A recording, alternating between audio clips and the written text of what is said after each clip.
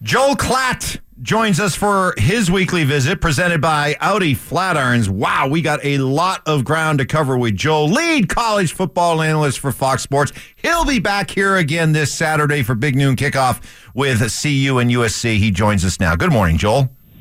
Good morning. Would you like to add to what Mark just said? And as a Bronco fan, lifetime.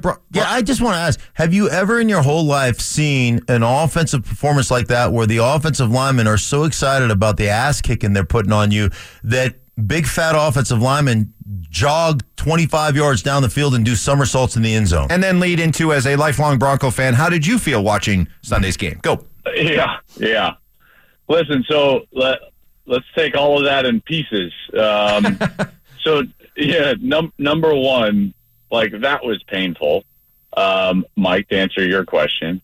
And then, Mark, to your point, I thankfully was in the hospital by the time that Texas was beating us 70-3. So I don't know if they did somersaults. I assume they did. I'm not sure.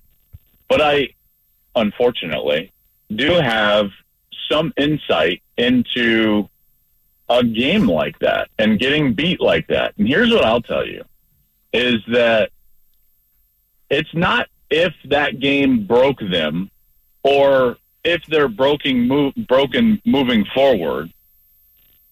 To lose that way, you got broken or defeated or something happened and fractured in the locker room prior to that game. I know that from personal experience. Okay, so to me, it's not if they're defeated moving forward. It's that it broke. It's the pipe burst.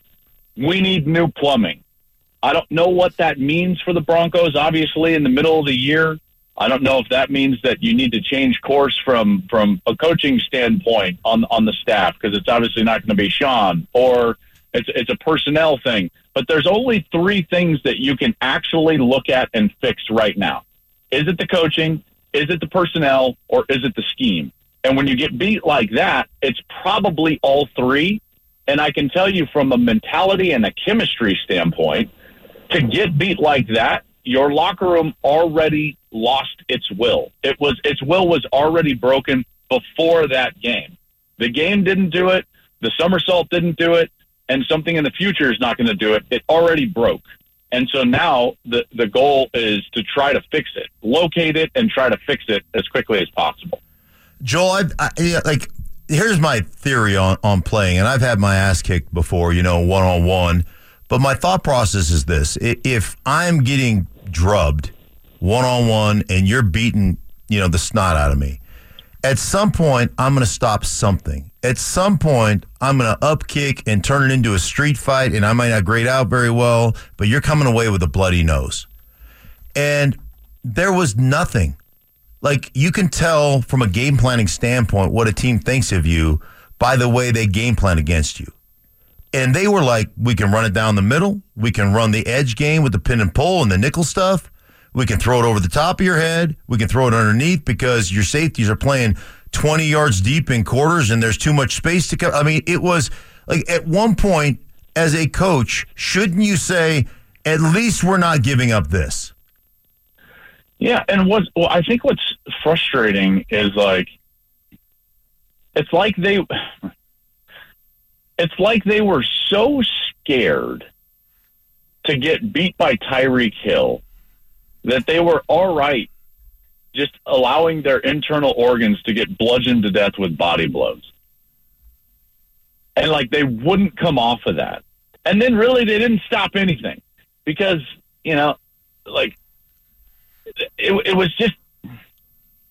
was so maddening watch that game because, listen, games like that in college football happen because the margin between athletes and the good teams and the average teams is pretty drastic. In the NFL, that's not supposed to happen. So in my estimation, your guys totally quit. And they were out there just thinking about their paycheck on Monday. They were out there just going through the motions. and there was zero pride in what you were just talking about. Like, hey, you know what? If they score 70 throwing it to Tyreek the entire game, then so be it. But we're not just going to let them hand the ball off and run it right down our throat the entire game. Like, at some point, doesn't that have to happen? At some point, doesn't the schematics have to change? At some point, doesn't the effort have to change? At some point, if you're the 3 technique, don't you at least once in the NFL when the margin is not great, well, at least one time do you not get reached? One time. If you're the nose, one time do you not get shoved into the backfield or into the defensive backfield? One time. If you're the 6 technique, one time do you win your one-on-one with the tight end and not get mauled? I would think so. It's the NFL. There's not a huge margin between teams. That's the way it's built. This league is built for parity. You're supposed to be on the level with the guys in front of you. If you're telling me that Miami's team is that much better than the Denver Broncos, then George Patton needs to be fired. Maybe he does anyways. I'm not sure. But to your point, there was zero pride. There was zero pride from the schematics trying to take something away. There was zero pride on an individual basis. Again, if you're the 3 technique, the 3 technique lines up just outside of the guard. He's responsible for the B gap. At some point, if you're the 3 technique, you got to say, like, this guard is not going to reach me. Reach me being a get on my outside shoulder and give the offense the B gap. Because it felt like that happened constantly. I'm getting upset as I'm talking because it's like, you're right. You're right. There was no pride, whether it was from a coach, schematics, or an individual effort. Joel, are you starting to wonder if Sean Payton's the right guy? Oh, man. I think that we should have seen this. You know, generally coaches will tell you, and especially guys like Sean's a prideful guy. And when he talked about, you know, that I believe that he got in here and looked around and he was like, this might not go well. And as soon as that happens, what you'll hear from coaches, both levels, college, I hear from, and trust me, I hear it more so than guys doing it publicly. But behind the scenes, guys will be like, man, when we got in here, this place was, and then they take shots at what they inherited. This is an old coaching adage to try to protect yourself. Now, it might be true, but when he did that and talked about the disaster that it was prior, we probably should have listened a little bit more intently and taken stock in what that actually meant. And I think he maybe tried to tell us, but I think Sean Payton's one of the better coaches in the National Football League. Having said that, he never really won anything without Drew Brees, who's one of the best quarterbacks in history. You know, how's Bill Belichick doing without Tom Brady? As much as we try to say, like, coaches are you know, the best thing since sliced bread and everything, generally speaking, coaches don't win without a generational quarterback, without one of the better quarterbacks in the history of the league. Andy Reid didn't win at the top level and win a Super Bowl until he had Patrick Mahomes. So as good as Andy Reid is, look at what happens. As good as Kyle Shanahan is, has he won a Super Bowl? No. Why? Because he's trying to do it with Brock Purdy. So, you know, as much as we want to say, like, is Sean the right guy? Was Nathaniel Hackett the right guy? Which is an obvious no. Look at what's going on with the Jets. You know, it does come back to the quarterback position. Hey, really quick. I have never, until Monday, ever, and maybe this doesn't say a lot about me and who I am, but I've never one time said somebody should get fired. I've never been that guy, standing on the soapbox saying this dude should be. But defensively, you give a 70 burger and you don't stop anything. And like you said, like, one, Miami didn't respect you. Two, you were scared. I mean, you walked out of the locker room with your knees knocking and piss dripping down your leg. I mean, it was bad. And I'm like, how does nobody get fired? Like, how I mean, do you understand where I'm coming from? Like, why is I do. And listen, I'm with you. I can't stand, because here's the thing. It's very easy to treat people like objects when you're a fan, and treat coaches like objects and players like objects. But when you've been in those shoes, you realize that those are human beings. They have families. They have a life. They have a livelihood. And it's really hard to just say, like, well, that guy doesn't deserve to have a livelihood right now. You know, that's a big statement and something that should be made with extreme caution. So I'm with you. Now, having said that, there is an era of accountability in sports because we see if it's working in real time. And there's no other industry where that happens. You know, I can't tell you how many executives across the country are objectively awful at their job. You probably work for one. Not you guys specifically, I'm sure, but I'm just speaking to everybody out there. You know who I'm talking about if you're sitting in your car. Corporate America, it takes years for that to be vetted out and actually become obvious to the decision makers. The difference in this arena is that it is laid bare for everyone to see weekly. And that's what's so difficult about it. And the accountability of that is unavoidable. And at some point, you know, Vance will have to answer for that. I know him well. I played for him. His first year as a coach, by the way, was an assistant on a team that I was a true freshman on. And he was responsible for the rookie show in my year.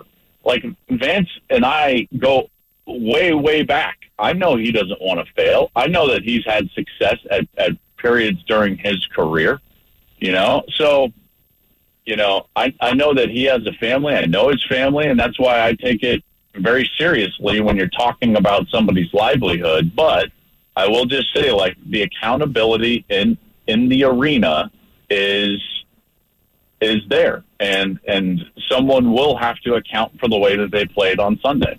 Joel Klatt join us, presented by Audi Flatirons. You're calling CU, USC. I know you've thought about it. Have you been able to get to the root of why so many people are rooting against CU and Dion? Why so many people take pleasure in beating Dion? What's the root of all this? Well, I don't know if you meant to, but you just asked two different things, okay, right? If you really peel it back, Mike, because there's this sentiment of, like, people are rooting against Colorado, which I actually don't believe to be true necessarily. And then there's this feeling like people are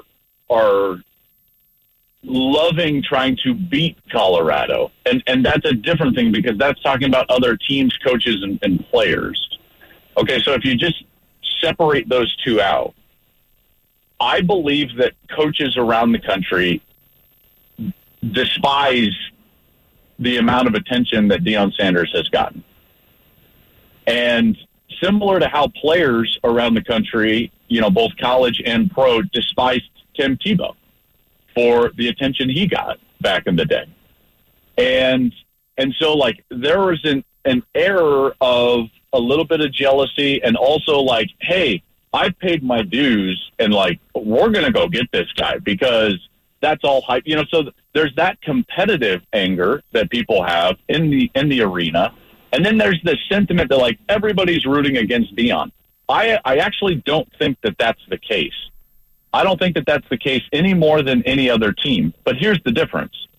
The difference is that Deion now, it's not just that everybody in college football in terms of fan bases are interested. He is growing the sports fan base at a rate that I can only equate to what Tiger Woods did for golf. So there are more fans now interested and involved in college football. So because of that, then you've got to take this in the theory of group dynamics. And in the theory of group dynamics, there's always going to be a percentage, let's call it 10%, that really hate you, 80 that are just fans, and 10 that really love you.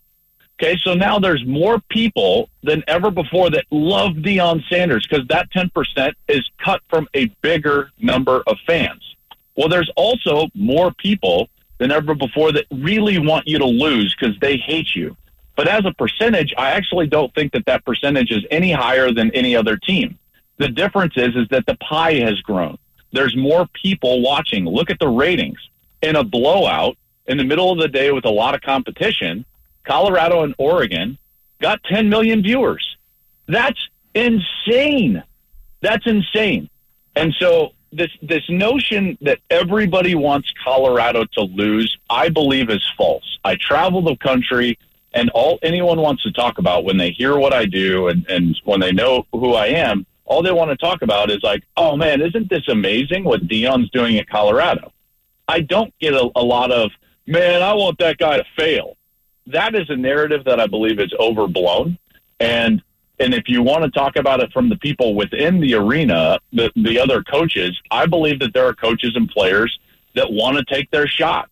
There's a target on their back within the sport, but that's only because of the attention that they've gotten. Real quick, do you buy Keyshawn Johnson's report that more coaches than usual are reaching out to CU opponents to help that coach prepare? No, I think that's I mean, I want to choose my words wisely here. I don't believe that's the case. Coaches at all levels have their almost their fraternity. Mark knows this. You know, it matters where you cut your teeth. It's like where you went to school and what fraternity you went if you were in the Greek life. It's like that matters, right? And so then in the business world, you kind of navigate towards those guys. You ask for their advice. You know, it's like it matters where you grew up in the sport.